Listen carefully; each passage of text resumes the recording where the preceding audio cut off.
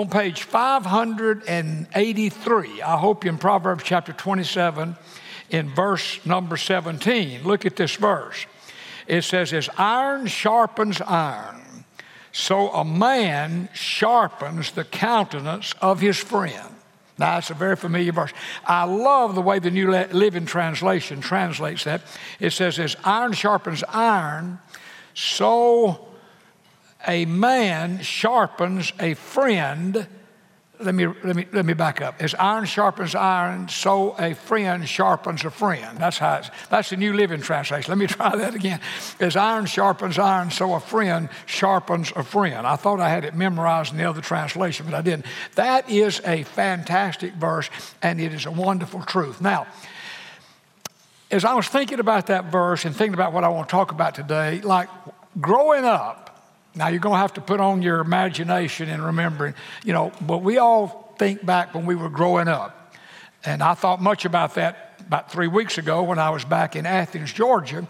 Johnny and I had gone back to do my uncle's Park's funeral service, who really was more of a brother to me than an uncle.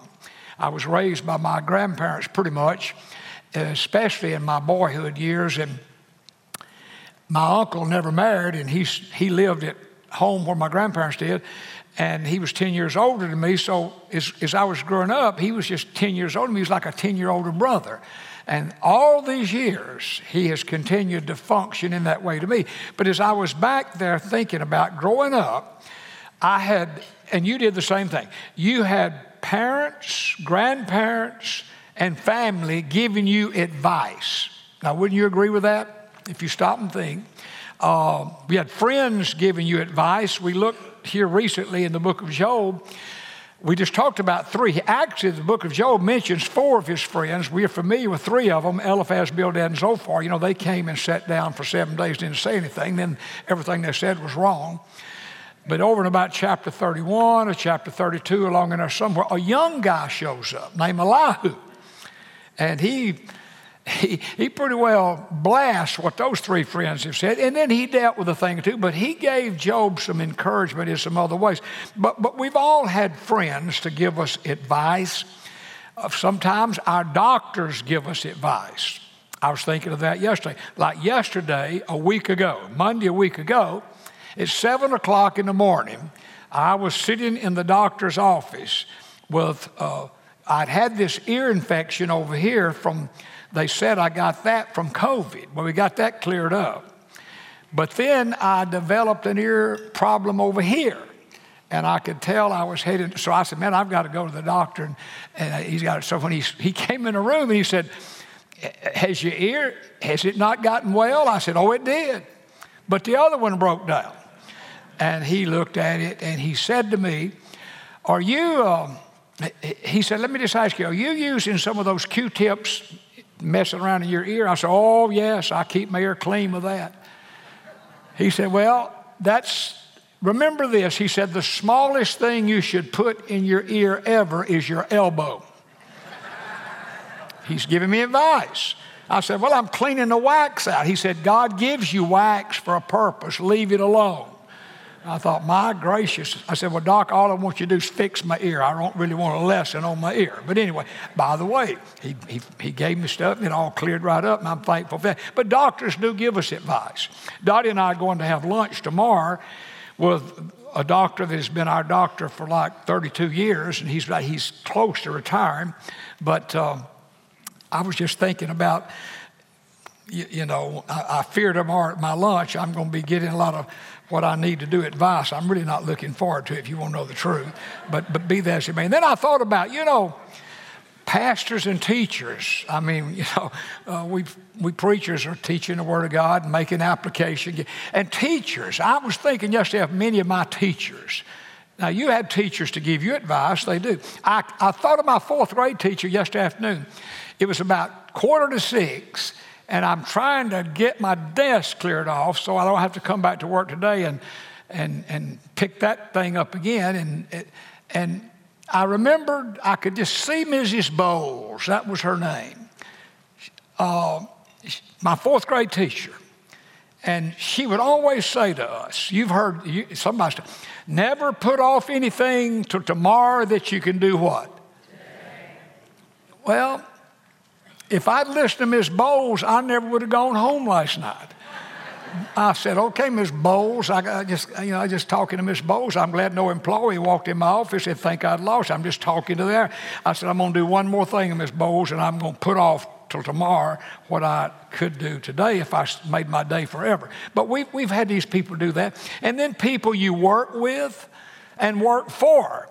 I mean, they give you advice. They really do. And I had that experience yesterday morning. I had an 8:15 meeting with two people on a committee at our church, and we were trying to figure out how to get a thing done, and they had good advice. We got it done. Then yesterday afternoon at 2 o'clock, I had a meeting with two of the personnel committee members in preparation for our personnel committee that'll meet soon, and I was needing some advice on how to handle some things, and I shared one of the needs, and one of them just said, well, here's what I think. And it was just, I thought, man, I'm just so glad we're having this meeting, because it was just the perfect solution to what I was kind of dealing with. And so, you've had that same kind of thing. And then I thought about, I was thinking about this, like, as I got older, like up in my late teenage years, my dad gave me some very good advice. Now, my dad didn't give much advice, actually. He gave more instructions than he did advice. But he gave me some advice I've never forgotten. He said to me, I was trying to think, when did my dad say this to me? It was somewhere, probably near the end of my high school years. And he said to me one day, he said, son, when you get grown, you're going to need three things. Number one, you're going to need to know the postmaster. I said, well, now, Dad, why do I need to know the postmaster? Well, he said, now, we were in kind of a small town. He said, well, the postmaster knows everybody in the town, pretty much, in a small town. And he's a good contact person. And my first church after seminary, the postmaster was a man named Mr. George Bowman. And, many of the people in this little town, they went to the post office to get their mail. They had the boxes at the post office. And Mr. Bowman would always he knew all these people's names. But when I went to the church, he was a member of the church. He came to me, I'd not been there long, and said, look, I know a lot of the old people. Many of them not even able to come anymore to church. But if you'd like, I'll be glad one afternoon, maybe a couple hours in that one afternoon a week, I'll take you, and you'd never find some of these homes, and introduce you to it. And so for 9 years, now I'm sure we missed some weeks, but basically every Thursday afternoon at 2 o'clock for 9 years, I'd go by Mr. Bowman's place and pick him up. And he already had where we were going, and we didn't always make every visit. Sometimes we'd talk too long, etc. But my dad's advice was good on that. Then my dad said, now, I'll tell you something else you're going to need. You're going to need to know the bank president. Well, now, back in those years, like, banks actually had a president. There is a bank president, but most of these branches, these people aren't presidents. They may be the manager of the branch or something. He said, and I said, Dad, why do I need a bank president? He said, well, one day you're going to need to borrow some money. And you need to know who to go talk to about that. And then he said, son, you're going to need to get a good lawyer. You're going to need to know a good lawyer. I said, why in the world I need a good lawyer? He said, well, you're going to need sometimes some advice about things, and it'd be a lawyer would be. Interestingly, yesterday afternoon in another meeting, dealing with another issue, I met with a lawyer to say, tell me legally what the deal is here that we need to work ourselves through. And so I was thinking, well, Dad gave me some pretty good advice there. Now, I don't remember who gave me the advice that I'm about to share now, but along the way somewhere, and I've searched my brain to remember it, I just can't remember, but someone encouraged me to have some verses that I read and thought about and applied every day to my life.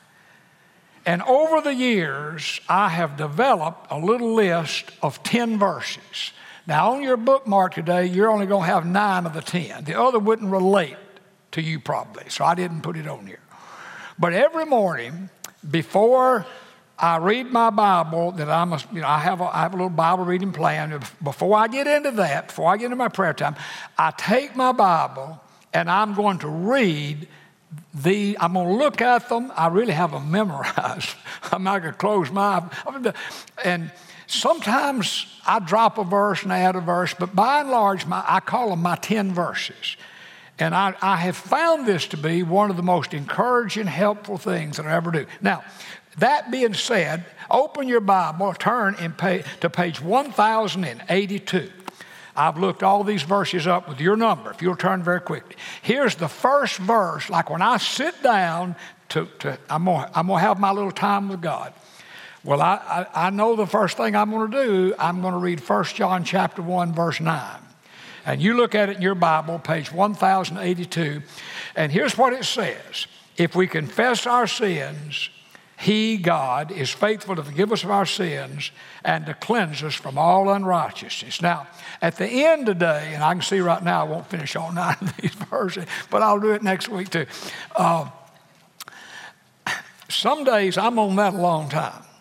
Because I believe this, that if we've not confessed our sins and asked God to cleanse us, it wouldn't matter what Bible reading plan you're in.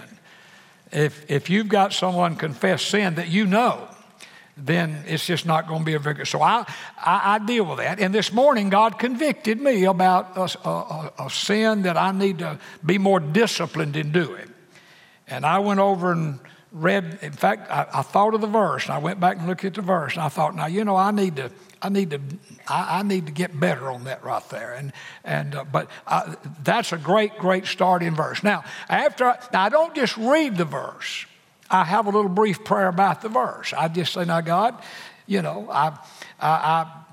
I can think of something I need to ask God's forgiveness at the moment, I do, and I don't have to think very long. All of us can think of some things to ask God to forgive us for pretty quickly. Could I have an amen to that? So it's not just reading the verse, it's thinking about, now, is there something in my life, whatever it may be, that I need to ask God to forgive me and cleanse me? Well, I get it. Now, when I read that verse, turn to page 545, if you will, and you'll be in Psalm 119. Turn over to page 545. After I read that verse, I go over to Psalm 119, and I go to verse 18. If you look in verse 18, here's my second verse. Open my eyes. I'm reading this verse with my eyeballs. Open my eyes that I may see wondrous things from your law. And then I'm reminded as I read that verse that, the Spirit, this is a key thing. The same Spirit who inspired the Bible's writers awaits to illumine its readers. That's what that verse is talking about. And I just pray, now, God, in a moment, I'm going to be reading I'm following my little Bible plan, but before I read anything, I'm asking you to open my eyes, give me a heaven enlightenment, so that as I read my scripture today, I will see things that I may have read 100 times. But God, would you just show me things today that I need for me today? So that to me is a very key verse. Asking God to open your eyes. It's one thing just to read your Bible. You just read black ink on white paper and say, well, I did it. Got that thing checked off. Now, you're in Psalm 119. Turn over to page 4. Let me see. I want you to go to page 105. That's where I'm trying to get you to go. 547. Turn to page 547, and you're going to still be in Psalm 119. And look at verse 105. This is my third verse. It said, your word is a lamp to my feet and a light to my path. Now, here again, the key is not just to read the verse. It's to think about, what is that verse saying for me today? Now, yesterday, I really had a really full Monday. I don't need a full Monday. Monday morning, I need to kind of get organized, get over, and maybe as far as getting in the office, I hope it's going to be after lunch. Well, yesterday morning it's 8:15.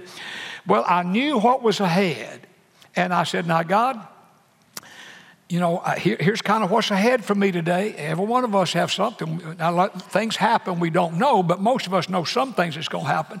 Now, God, I just pray your word that I'm going to read today will be a lamp to kind of show me the way to go and a light to keep me on the right path. And so that is a very, very blessed thing to me. Now, you're in the book of Psalms. Turn back, if you will, to page 487. I hope it's where I have you. So I'm trying to get you to Psalm 16. So turn back to the 16th Psalm. And, of course, this verse, Psalm 16, verse 8, has been my life verse a long time. I'm going to open it up in another translation. Psalm 16:8. I'm just reading my little 10 verses now. I'm moving quicker than this seems like I'm moving when I'm doing this, just me and God. But I want to go back here to Psalm 16:8 in this Bible. But in Psalm 16:8 in the translation you have that says, I have set the Lord always before me, because he's in my right hand, I will not be ashamed. Now, I've memorized that verse out of the NIV. And the NIV says, I keep my eyes always on the Lord, with him at my right hand, I'll not be shaken. I sent that verse to a person this morning going through test at MD Anderson, very serious. Dottie sent that verse to a person that is battling for life this morning. And she said, share with me a good verse for this person. I said, Psalm 16:8 in NIV. Tell them to read it in NIV. And, folks have phones. You can get a Bible app on your phone. I hope you have one, because a lot of times we don't have our Bible with us.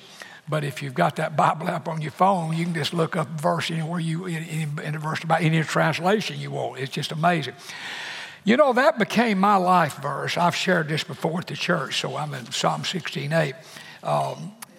Back in, I have it written here, Psalm 16:8. Let me get back to my place. Yeah, on September the 17th, 2014, I had this Bible right here. I said, Dottie'd always going to Lake Tahoe. We were there, and we were out on this little beach, and I was just reading my Bible. I ran across that verse, and I thought, I keep my eyes always on the Lord, with him in my right hand, I'll not be shaken. And I wrote in here, my life verse, effective 9/17/14, Tahoe. Then in years later, I've said, I've recommitted to be my life verse. Then over here, I've got renewed it again on 7/23/2016. Then I renewed it again on January 1, 2019. So that verse is a great verse, because as we go through life, a lot of stuff's out there. If we'll just keep our eyes always on the Lord, we will not be shaken. So that's one of my verses. Now, you're in Psalms. Go to page 489, and you'll be in Psalm 19, and I want you to look down in verse 14. Psalm 19, verse number 14 says, let the words of my mouth, the meditation of my heart be acceptable in your sight, O Lord, my strength and my Redeemer. Boy, I need that verse every day. Did your words ever mess you up? Yeah. I can get in trouble before I get out of bed. It's just easy to do. But it's not, it's just your words can really, sometimes we didn't mean it to say what it said. But I asked God to help me with that. And then the meditation of my heart would be acceptable. That means be pleasing to God. So that's one of my verse. Then if you go to Psalm 86, that'll be on page 527. We're going to make it. We're going to make it. Because I'm on Psalm 86. Let me fly over here in my Bible. Psalm 86 and verse number 11. You're going to beat me there. You had to, okay, Psalm 86, verse number 11. And here it is. Teach me your way, O Lord, and I'll walk in your truth. Unite my heart to fear your name. Unite my heart means God give me an undivided heart. That's one of the things that happens. So, I want God to teach me how I'm supposed to live my life and help me to have an undivided heart, so I don't let my thoughts wander off on 40 different things while I'm trying to pray. And then if you turn to page 1044, now you're over in territory you're very familiar with this verse, Philippians chapter 4, 6 and 7. That's all kind of one verse over here. Philippians chapter 4 And I'm just having to turn and get there with you, and I'm trying to look where I'm asking you to turn. Philippians chapter 4, be anxious for nothing, but in everything by prayer and supplication with thanksgiving. Present your request to God, and the peace of God, which passeth all understanding, shall keep your hearts and minds in Christ Jesus. Now, don't just read the verse. If you're anxious about something or worried about something, here's the solution. Just give it to the Lord in prayer and ask God to give you help with that, and you'll be amazed. It may not come that moment, but boy, that peace will finally come, and it'll come because we've put our faith and trust in the Lord Jesus Christ. And then, of course, I have two other little quick verses in that same chapter. Look in verse 19, Philippians chapter 4, verse 19. This is one of my verses. My God shall supply all your needs according to his riches and glory in Christ Jesus. I read it. If I have some particular specific needs, I just share it real quickly with the Lord. And then we'll not turn to it, but Romans chapter 8, verse 28, we know that all things work together for God and to them who are called according to his purpose. And, you know, I may be going through it. You may be going through something. Life doesn't make sense. You don't understand. So now, God, I don't understand all that. But somehow you're going to work all this thing out for good. Now, I saw an example of that. I'll tell you it quick this morning. You know, when Dottie was going through lymphoma and going through all that chemotherapy, I really struggled with that. I thought of all the members of our family, why her? And this morning, I was watching her text somebody, just really battling for their life, taking chemo.